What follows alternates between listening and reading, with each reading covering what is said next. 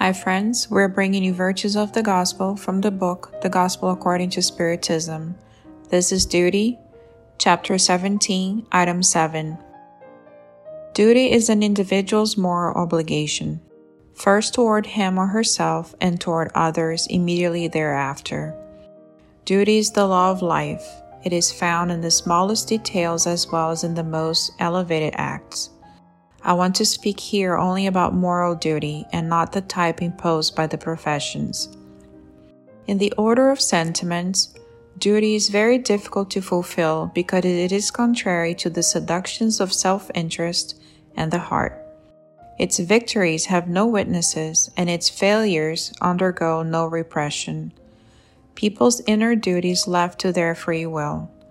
The sting of conscience, that garden of inner rectitude, warns and upholds them, but it is held back, often powerless before the sophistry of passion. When faithfully obeyed, the duty of the heart uplifts people. But how is such a duty determined? Where does it begin? Where does it end? Duty begins precisely at the point in which you threaten your neighbor's happiness or peace of mind. It ends at the limit you would not want to see surpassed regarding yourselves. God created all humans equal regarding pain. Small or great, ignorant or educated, they all suffer for the same reasons, so that each may judiciously determine the evil he or she might do. The same criterion, however, does not exist regarding the good, which is infinitely more varied in its expressions. Equality in the face of pain is a sublime provision by God, who wishes that all his children, taught by common experience, would not commit evil, alleging ignorance of its effects. Duty is the practical summary of all moral as speculation.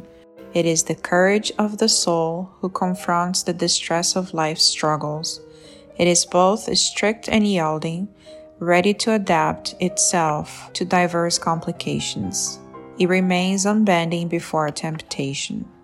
Persons who fulfill their duty love God more than they love other individuals, and they love others more than they love themselves. They are at the same time judge and slave in their own cause. Duty is the most beautiful laurel of reason, and depends on it like a child depends on its mother. Humans should love duty, not because it preserves them against life's evils. Humankind cannot avoid those, but because it provides the soul with the strength it needs for its development. Duty grows and radiates under a more elevated form at each of the higher stages of humanity. Individuals' moral obligation toward God never ceases. They should reflect the virtues of the Eternal One, who does not accept an imperfect sketch, because he wants the beauty of his work to be resplendent before him. Lazarus, Paris, 1863.